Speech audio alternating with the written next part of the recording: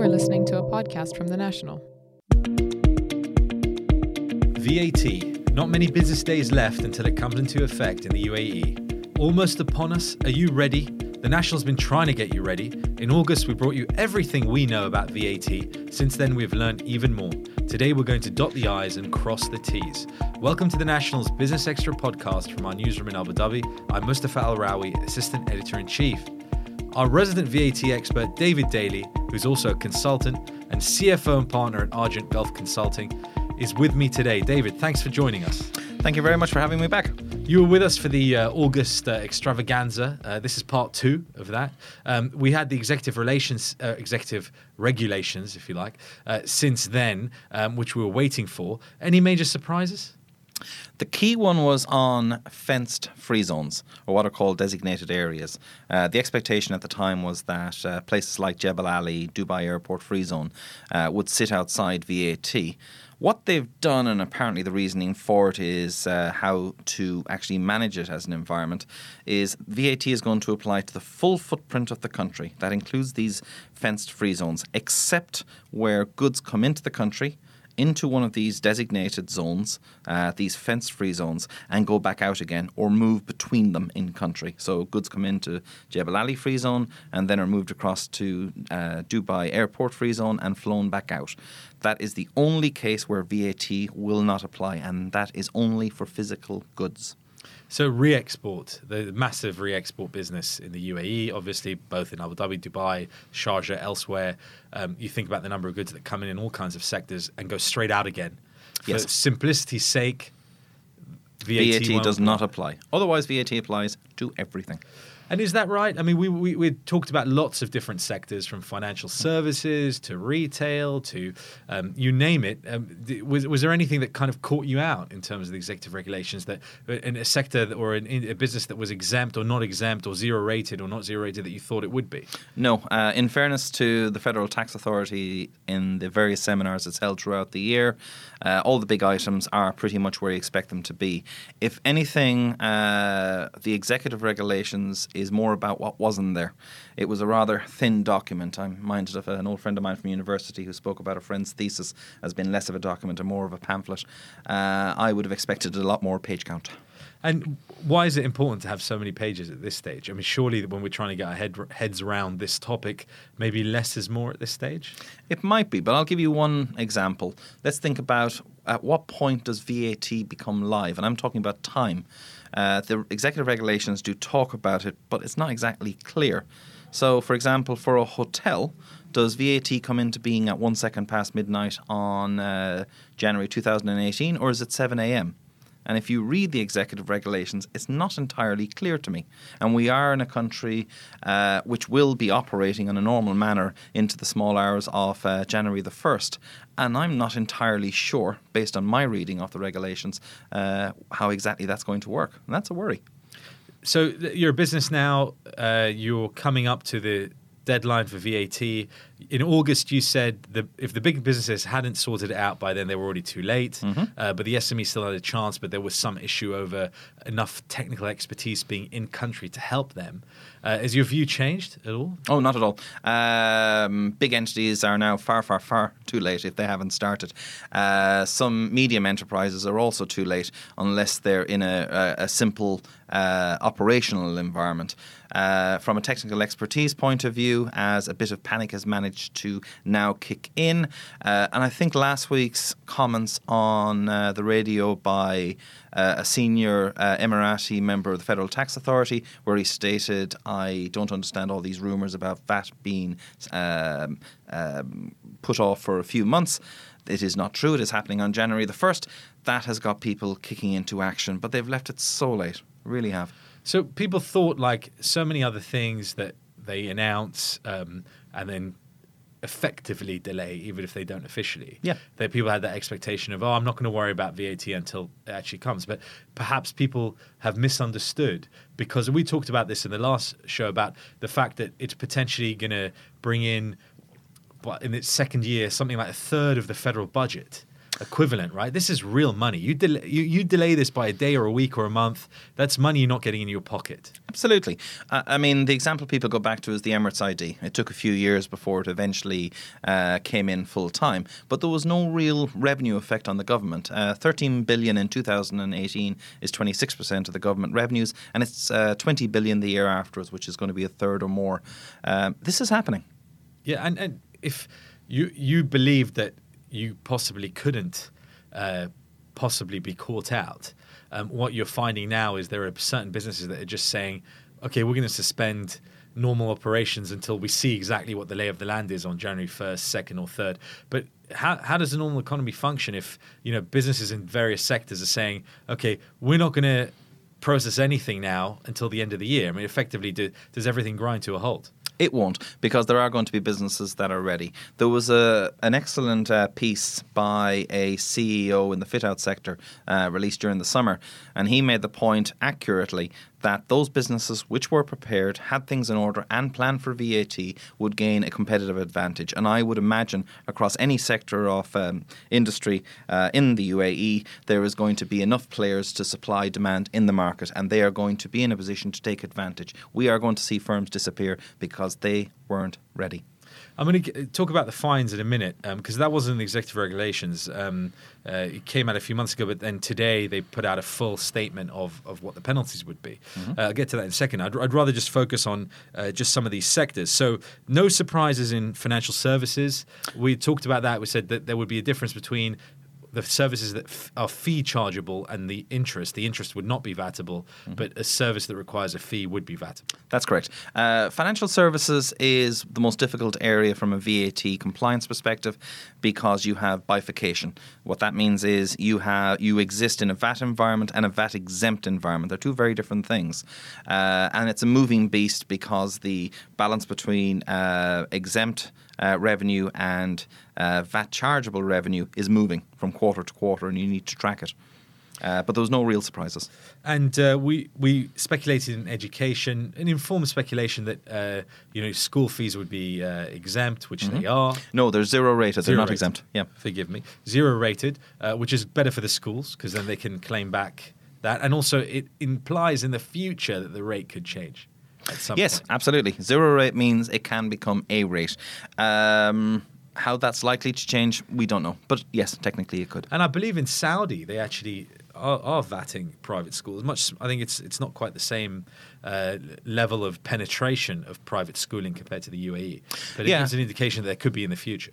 Yeah, again, you're absolutely right. Saudi's a very different market. You don't have the same degree of expats. I mean, if you consider that 90% of this country is expat, you have a very different environment to Saudi where, actually, I must admit, I don't know what the proportions are, but I would imagine it would be reversed.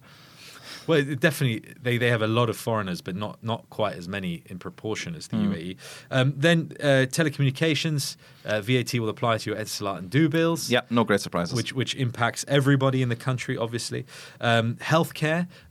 Now, this is a difference between sort of basic healthcare and elective. So as we talked before, your nose job, not that you need one, David, thank you, will be VATable, but your general healthcare will not be. But then we had a question about health insurance. Yeah, health insurance will be VATable, but if you think about it, everybody's health insurance is generally provided by an entity. So that entity will provide the health insurance as part of your employment contract, in which case they will reclaim the VAT. So there's no additional cost to the business for supplying it to you.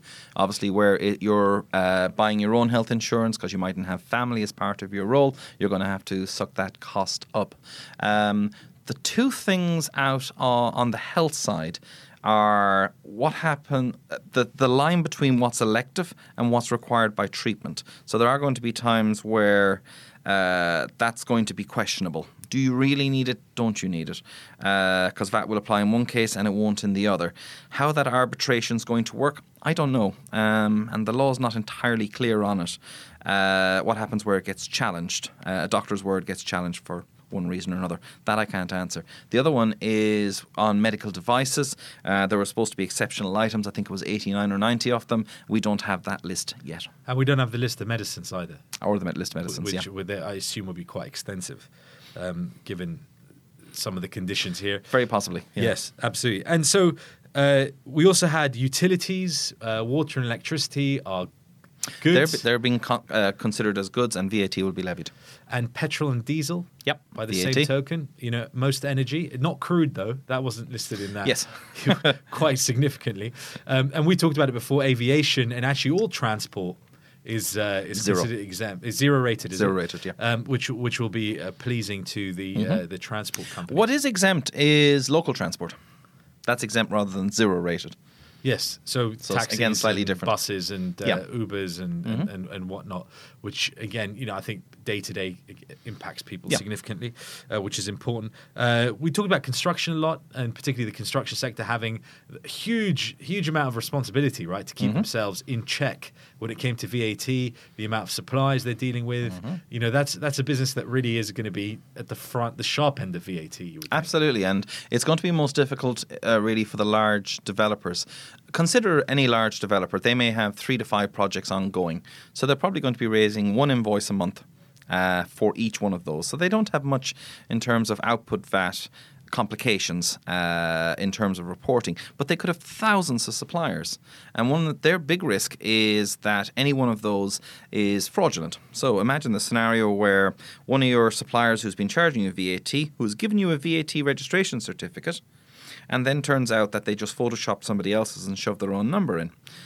When they disappear, the FTA, the Federal Tax Authority, can come to you and go, you have incorrectly been reclaiming VAT on their invoices because they were not properly registered, and you will have to pay that VAT back. Now, you can protect yourself against that by demanding that suppliers that you're slightly suspect about get certified VAT registration certificates, and that will cost that supplier 500 dirham a time. So keep that in mind.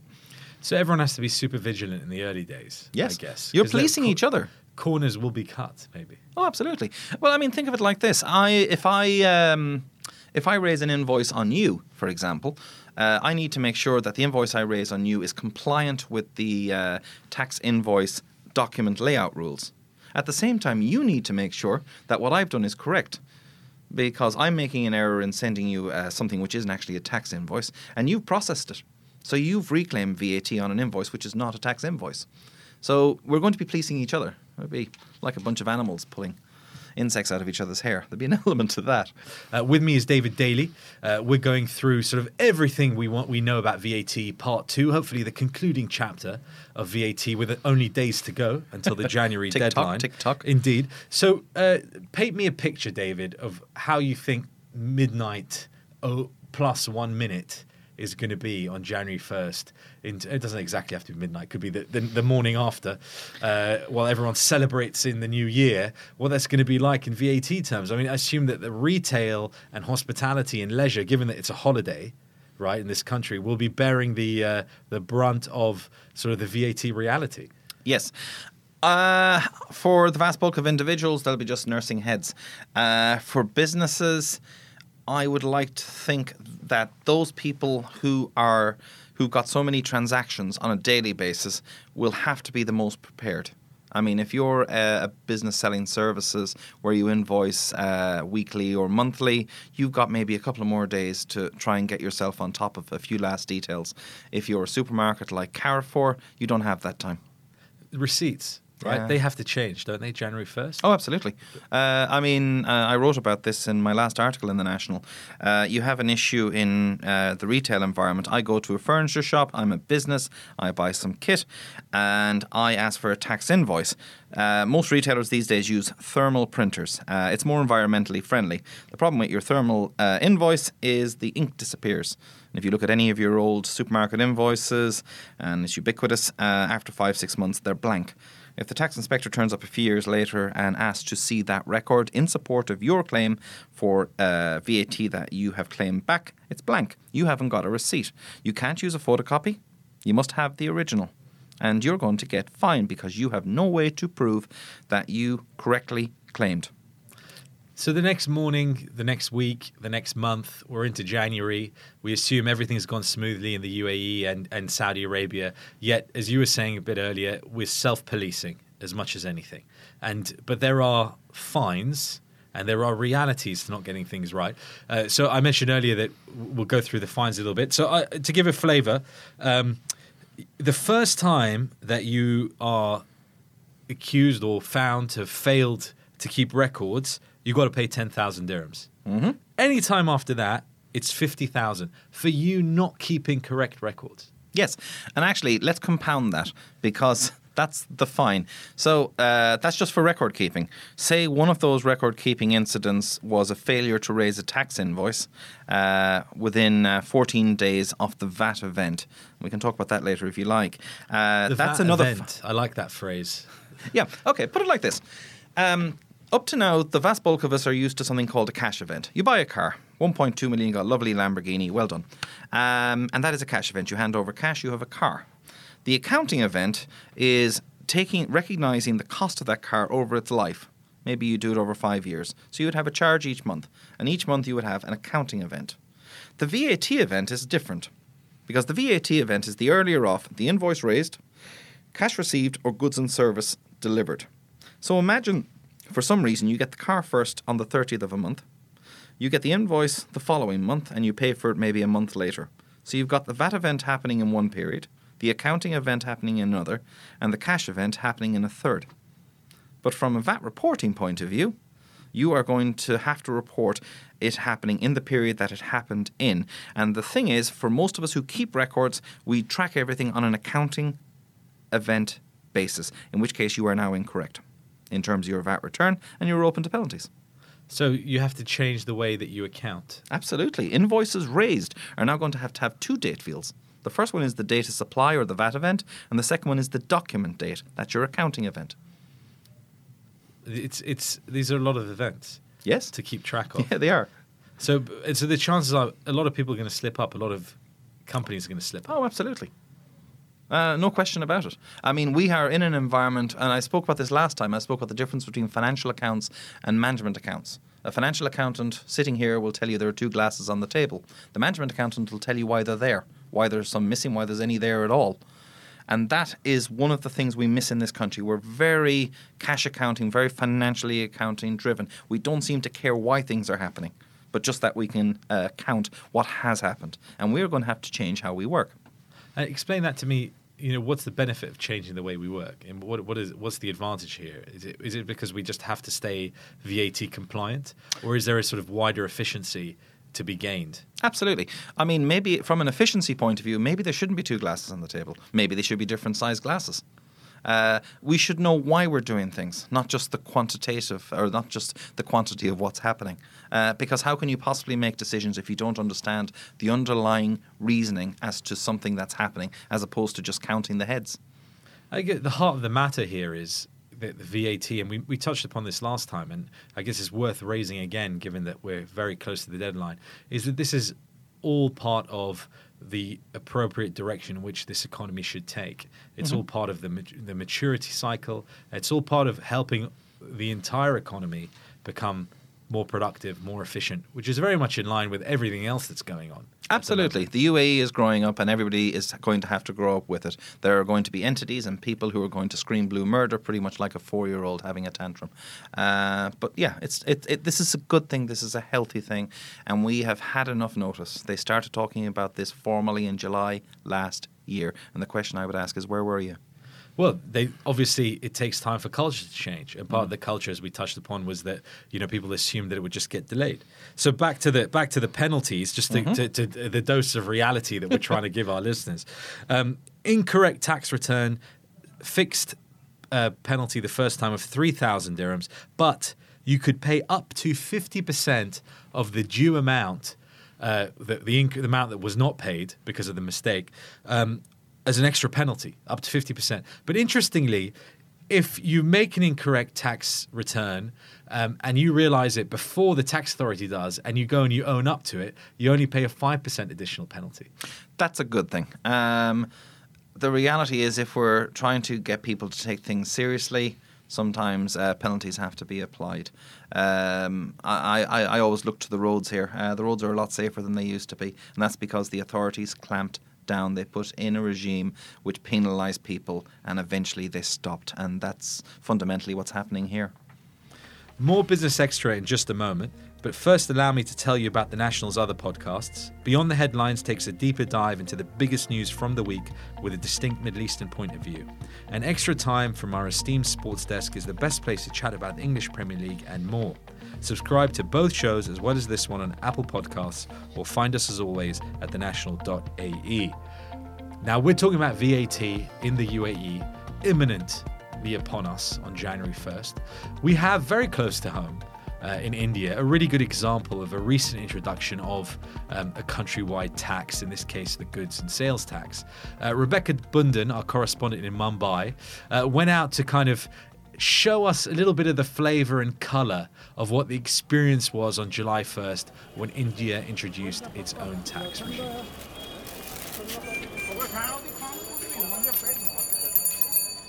In Mumbai's largest gold market, Jhaveri Bazaar, doing business has lost some of its shine for jewellers since the introduction of India's new goods and services tax, or GST, in July. 50 ग्राम थયું आ 70 ग्राम थયું आ 120 ग्राम છે. Kumar Jain owns a jewellery shop in the market. He recalls the confusion when the new tax was first rolled out. Basically, GST was introduced on the 1st of July. That time it was a big problem for the industry. Prior, it was very easy. Straight away, customer comes, we used to make the bill. But now here that entire system has changed. So this is becoming a very tough, very difficult. And now we have hired a chartered accountant. We need to pay him a very extra amount. GST is a uniform tax regime which unites India into a single market, often described as the biggest tax reform since India's independence, under which products fall under different slabs but are taxed at the same rate across the country. The main tax slabs range between 5 and 28%.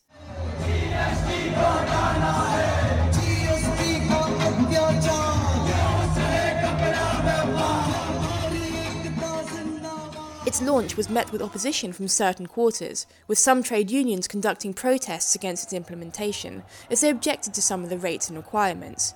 GST requires businesses to file regular returns online, and transitioning has not been easy for everyone. GST had been planned for a decade, but there was some scepticism about whether it would actually come into effect. Nishank Goyal, the chief executive of Masters India, a tax solutions company, explained some of the challenges that companies faced as a result. Because a lot of companies were not planning for this. So when GST was implemented, right, I think most of the businesses in the country were going with the attitude where they were thinking that this will not happen. And it happened basically. And then a lot of companies were not prepared. And they were not prepared in terms of their how the transactions would be done under GST. Their systems were not prepared, their IT systems especially. So they were to be upgraded to the newest tax regime. They were not prepared for filing. Their knowledge about GST was limited. The Indian government, on its part, has argued that GST will ultimately improve the ease of doing business in the country, increase tax collections, and boost the country's GDP. But in the short term, analysts say it has been hampering the economy. India's GDP growth came in at 6.3% in the quarter between July and September, compared to 7.5% a year earlier. N. Chandramouli, the chief executive of TRA Research, an insights firm in Mumbai, says that companies have been hit by GST, which in some cases they have to pay before they have received payments from clients, restricting their flow of capital. It's going into now the government kitty in one way, even before it's been collected from the client. So that has completely, put a lock on what wings the businesses can take. So they're not able to do anything new because of the cash flow systems. I know of companies which have delayed salaries for the first time and they have now come to this. So this is I think a very serious problem. While GST is great, wonderful in order to be able to, kind of ensure that you pay regularly, government collects its taxes and spends, but at the same time, there is no realistic approach towards GST. They have not implemented it well. The government has reacted to concerns about GST and has made changes to the system after its introduction, including reducing the rates on a number of goods. Several months on, adapting to the tax is still a challenge, Kumar Jain says, but he thinks that things will improve and that GST could be good for everyone in the long term. Now the GST is what? One tax. Straight pay GST to the government. So that way, today it is very difficult, but tomorrow I think so it will be very comfortable for the industry, at the same time for the people who are paying the tax. You're listening to the Business Extra podcast. That was Rebecca Bundan in Mumbai. With me in Abu Dhabi is David Daly. We're talking through the everything we know about VAT Part 2, the final conclusion ahead of January 1st. So, David, we've kind of touched upon a lot of different topics, sort of the realities of not being ready, the possible penalties. We've heard about some of the experiences in other countries.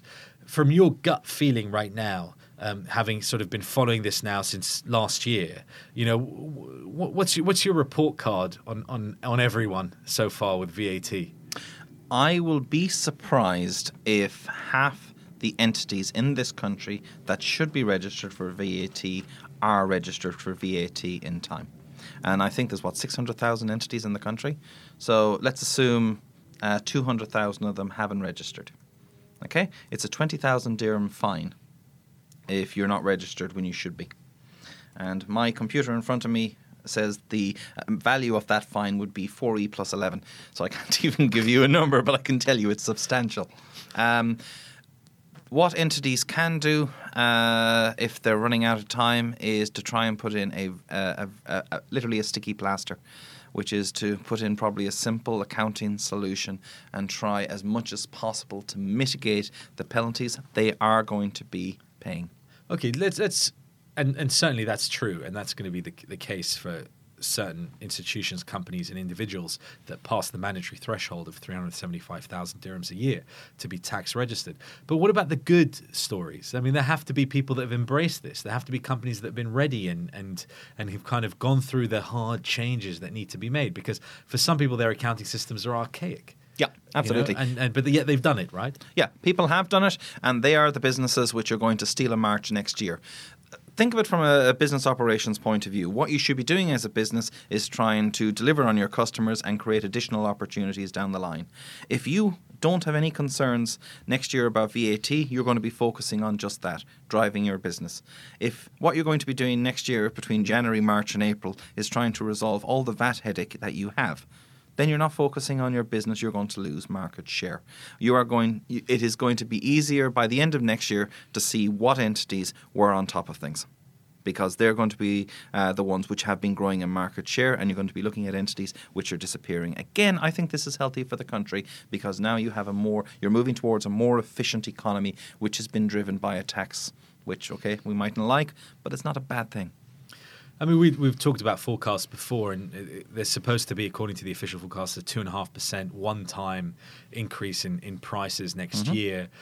We also touched upon the fact that some prices would have gone up already in 2017, so we might not feel it, but because it's been more gradual. But it's not going to be a shock, right? I mean, there's no sense of that. No, there isn't. And I think we're used to, in the UAE, seeing prices rise. They have been softening as the economy has softened globally, not just here. So we have seen a softening in certain priced items. This will just slow that down a piece. Prices that are rising will rise a little bit more. I don't think it's going to affect anybody's life that drastically. So the businesses on one hand, the individuals on another. Some interesting lifestyle questions, I guess. One of the things I saw in a presentation from the Federal Tax Authority was social media influencers would be subject to VAT on the services they provide, I guess. They're effectively a marketing service. Absolutely. So they're going to be receiving income from various products or brands that they are supporting. So they are going to invoice for that. And if that's in excess of 375,000 dirham, that is fee income. Salaries, where you're an employee of an entity, they don't have VAT. But if you're an external party and you are invoicing for monies, then you are effectively a business. You should have a trade license.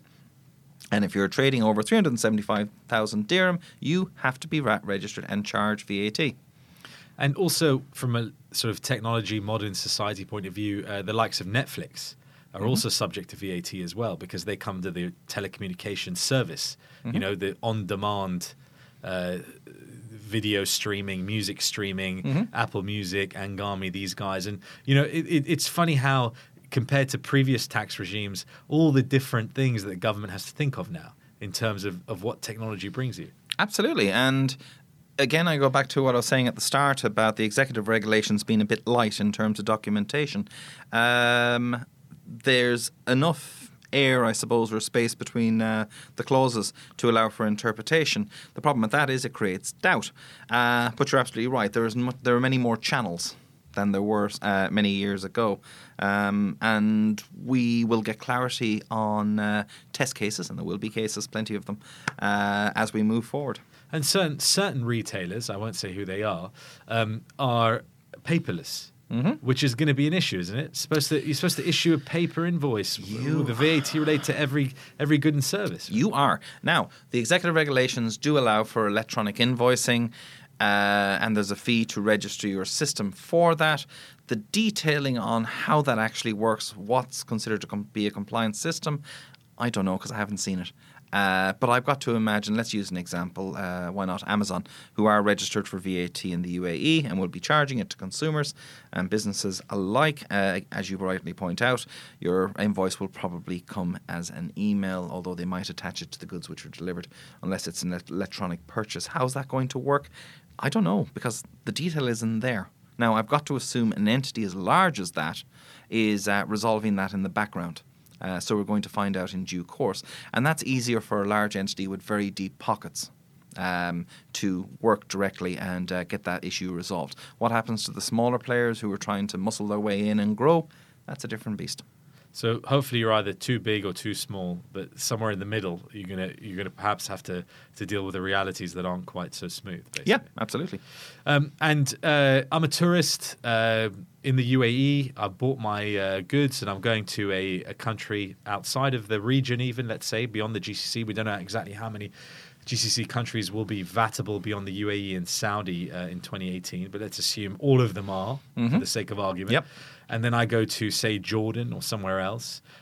Can I get a refund on my VAT? The law talks about a refund scheme. The reality is that it's typically run by third parties. So because the VAT level is so low, it's unlikely... Low, you mean because it's 5%? It's only 5%. It's unlikely that any commercial entity will step in to provide the service. Now, as VAT starts to rise, and it will, I mentioned before, the OECD average is 19.6%, and it will go up, then you will start to see commercial entities stepping into that space to provide that service. But that is highly unlikely in the early days. And that's because in the UK it's around 20%, but I usually see around 11 or 12% refund. So there's quite a margin there. Yes. So on 5%, the margin you'd be getting 1% back, which isn't worth the time queuing absolutely. up in the airport. Yeah, right? Nobody's going to provide the service. So that possibly comes later. What about if I'm actually shopping, say, in Europe, and I get my VAT refund and I bring my snakeskin boots back that I've bought? Will I be charged VAT in the airport? You should, over a certain level, and I might be wrong here, but I think the level is 3,000 dirham. So in theory, when you arrive into the country, you should declare it and pay tax coming into the country. So 5%. Yeah. So essentially there is a difference. So you get your 11% refund. Oh, and import duty, which is another 5. Right. Because that's a good coming into the country. And That's then true. there's the VAT on top. Although typically if you're flying through the airport, you don't usually get charged the import duty. Typically. Pass. I must admit, I haven't brought in many My- snakeskin pairs of shoes yet. My ambition is to. I haven't done it quite yet. And then looking ahead to sort of 6 months from now, do we expect that it will all have been a storm in a teacup? No, I don't think so. I think it'll take a lot longer to bed down, and that's fundamentally because what you're going to have in January is a lot of entities that haven't registered because they didn't believe it was going to happen. So once they actually see that it has happened, panic will then kick in for those entities. And that will probably take months to resolve because some of these are large companies. So imagine that would take 6 to 9 months to resolve. So that's going to roll through the year. What's going to happen? The next phase of issues after that is once the inspections start in any sizable quantity, and people who put poor solutions in place or patchy solutions in place discover that they're non-compliant down the line. And remember that the penalties will apply from the date of infraction, i.e. if it happens from January 1, the penalties will apply from that point forward. So they're going to end up going through an exercise again, except this time they're going to have to do it properly. So I think this is going to rumble on for a couple of years.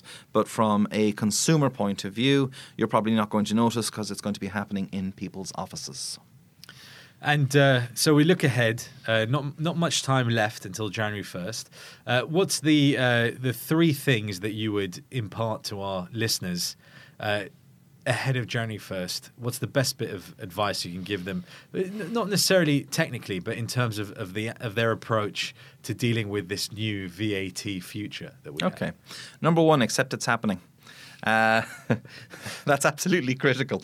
Number two, if you haven't registered, register. You're going to get fined, but anyway, get it done, because you cannot charge VAT unless you have a VAT number. You have enough problems, so get that done. And number three, if you cannot get around the enormity of the project in front of you, come up with a realistic plan which at least mitigates or at least allows you from a documentation point of view to comply as best as you possibly can. Get help from somebody who knows what they're doing. David Daly, our resident expert on VAT, thanks again for a wonderful chat. Thank you very much. We'll have to bring you back again in 3 months so that we can see how the next few months have been. True. Thank you for listening. This has been the Business Extra podcast. This has been everything we know about VAT Part 2. Please download this podcast and all the other Nationals content on Apple Podcasts or wherever you got this one. Of course, our fuller coverage on VAT and other issues is at thenational.ae. Hope you have a good day. Join us again next week.